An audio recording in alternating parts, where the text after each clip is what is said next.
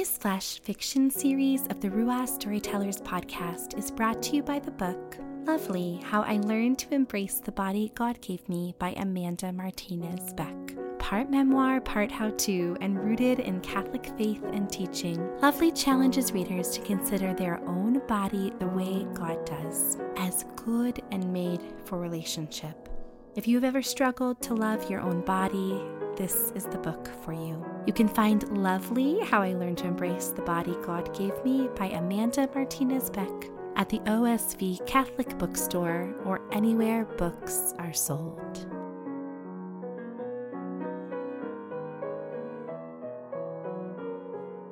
Tara K.E. Berlinski is a homeschooling mother of 8 living children with 6 more heavenly ones.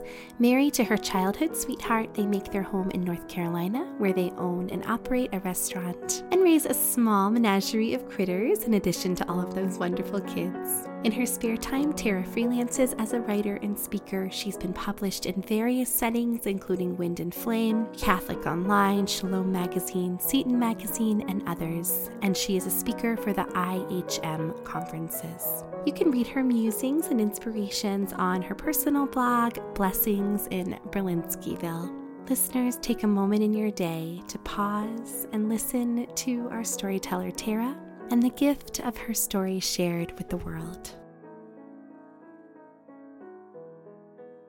When Love Came to Call.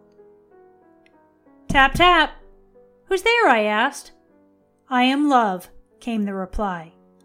Come in, do come in, I begged in earnest, for it had been a long time since anyone had come to call, and I was intrigued that such an honored one as this should come to me.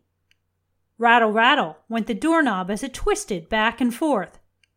You have locked your door, came the voice from outside. I shall unlock it at once, I replied. But I could not, for at the moment I decided to let Love in, I discovered that the pathway to my entrance was barricaded. In fact, my room was so filled up with things that I couldn't even begin to clear an open space through which to reach the threshold. Please come back tomorrow, I instructed. Tomorrow I'll have an unlocked door. So Love retreated, and I set about the task of clearing a path for his return. Engaging all of my strength, I shoved this and that aside. The endeavor was taxing, but my resolve was strengthened by the prospect that Love would come again. Then, having succeeded in pushing to the sides my most cumbersome belongings, I turned my attention to the nests of long-forgotten treasures now laid bare. I cast out the obvious rubbish and stacked the seemingly useful bits. I made a channel through which to pass, and reaching the doorway, I unlatched the chains. Knock, knock. Who's there? I inquired as the light of morning crept under my door. I am Love, was his answer. Come in, do come in, I bade in anticipation. Creak, creak, went the rusty hinges as they carried the great oak door through.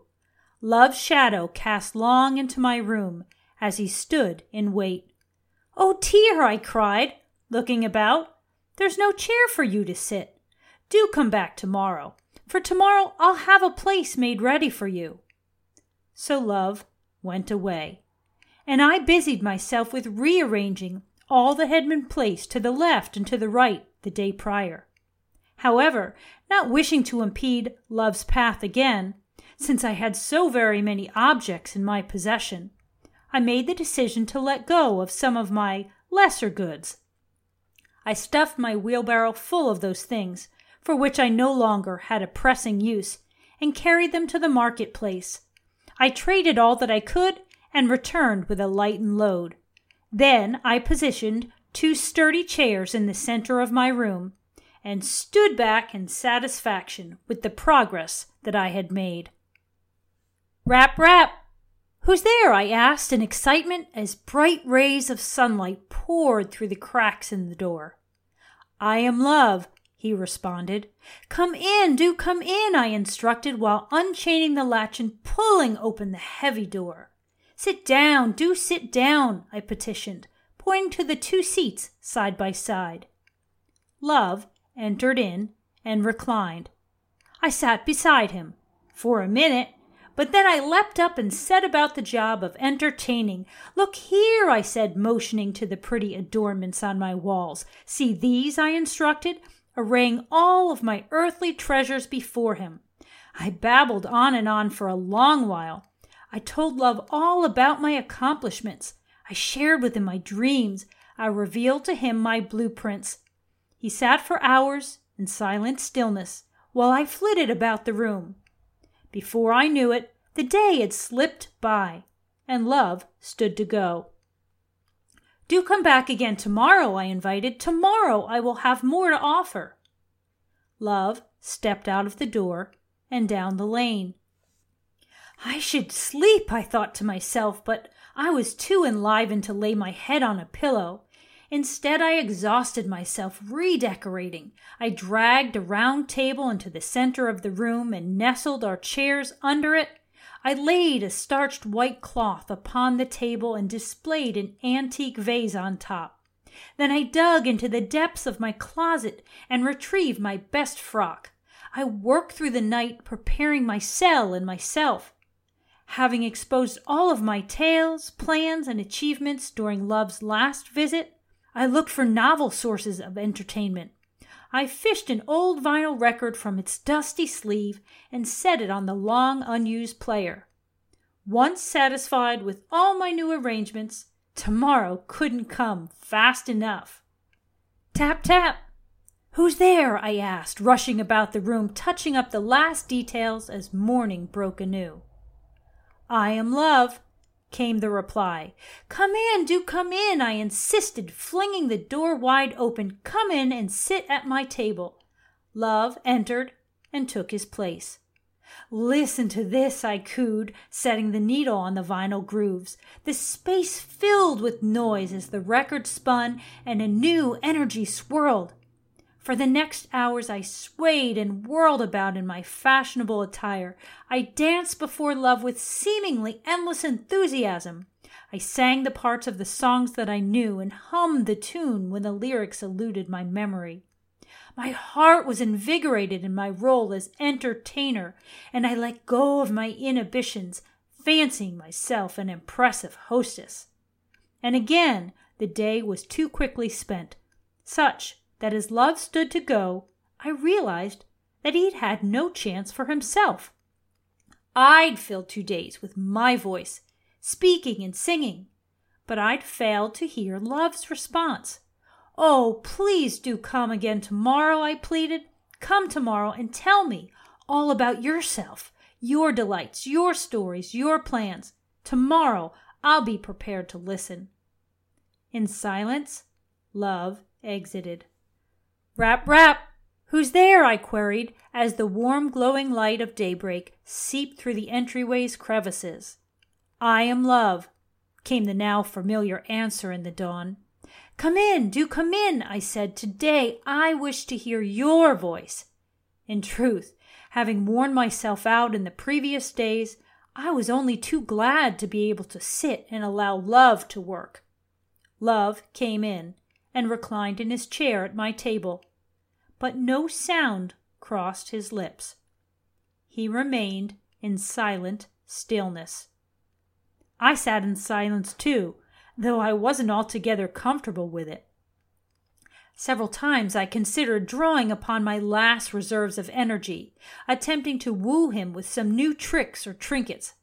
But then I remembered my promise, and I continued to wait on his voice. Seconds turned into minutes. Minutes turned into hours. The clock seemed to have stopped, or at least to have hesitated now and then, which led me to check it often. And in searching to hear Love's voice, my ears attuned to all manner of other sounds: crowing, chirping, ticking, creaking, shifting, breathing. The silence was, at times, deafening.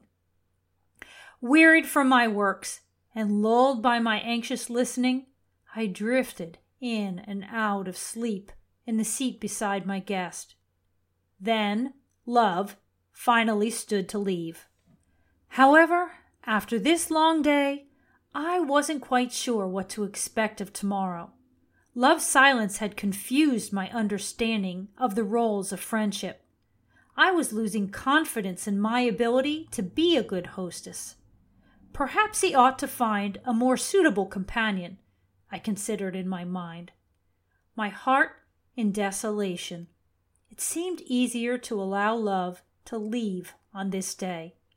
So rather than bid him return to me, I simply said, "Goodbye."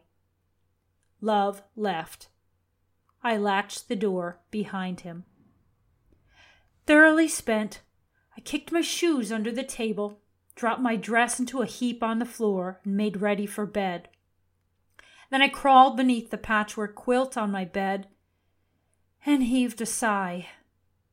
I might have devoted some time to deciphering all that had come to pass between Love and me, but I hadn't the inclination at the moment. I was weary and dejected. Sleep grasped for me, and I readily consented. At 3:33 a.m., in the hour of mercy, there was a gentle sound stirring on the other side of my latched door. Though it was barely more than a whisper, it called me from the depths of my slumber. Eyes wide open, I lie paralyzed for a minute while my mind worked to arouse, seeking to make sense of the hour and the circumstance. "Who's there?" I yelled, half fearing the reply. "I am Love," was the answer. "Love?" I asked, for though Love had been the only guest who'd come to call on me, I was surprised by his arrival at such an hour. "I'm not prepared to entertain you just now," I said. Come again tomorrow, when I've had time to plan for your arrival." Love spoke not another word, but instead stood waiting.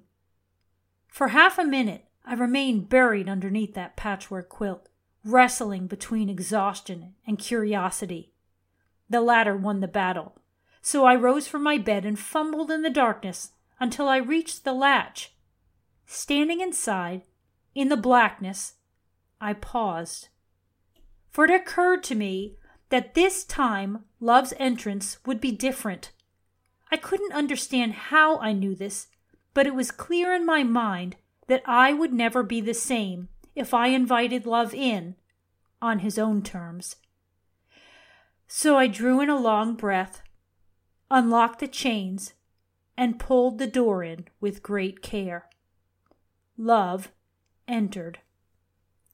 As his foot crossed the threshold, my cell was awash in a soft light, though he carried no lantern, and the light exposed even the remotest corners of my room, leaving nothing unseen. Ashamed, I began to offer my apologies for my ragged appearance in my ill-kept room, but he only tenderly touched my shoulder and absolved me of my anxieties. Then he silently led me to my chair, and I sat. Love made no speech, yet his words filled my ears and instructed my intellect. Unlike the previous day, the outward silence now freed me from all distractions, allowing me to rest wholly in his presence. Unattached to my plans and devoid of power, I discovered the security and serenity of being vulnerable to Love. He made no pretense, nor accepted any. Love simply wrapped me in his embrace, and all that had been before fell away.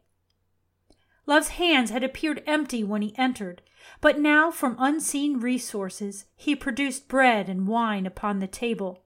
These he blessed and said, "Take and eat." Unaccustomed to dining at such an hour, I was strangely drawn to the meal.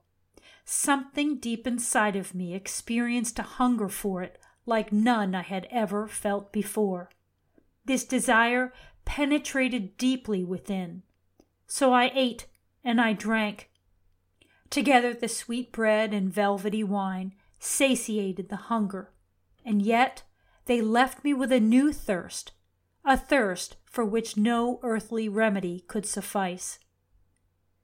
I never wanted Love to depart from me again. So I made the decision to keep my door open and the pathway free. And like Solomon, I implored, set me as a seal upon your heart. Love just smiled, for he already had.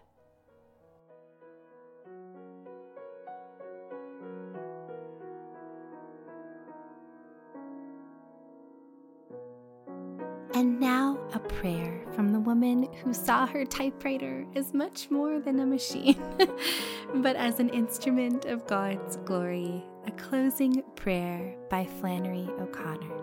Dear God, tonight it is not disappointing because you have given me a story. Don't let me ever think, dear God, that I was anything but the instrument for your story, just like the typewriter was mine. Amen.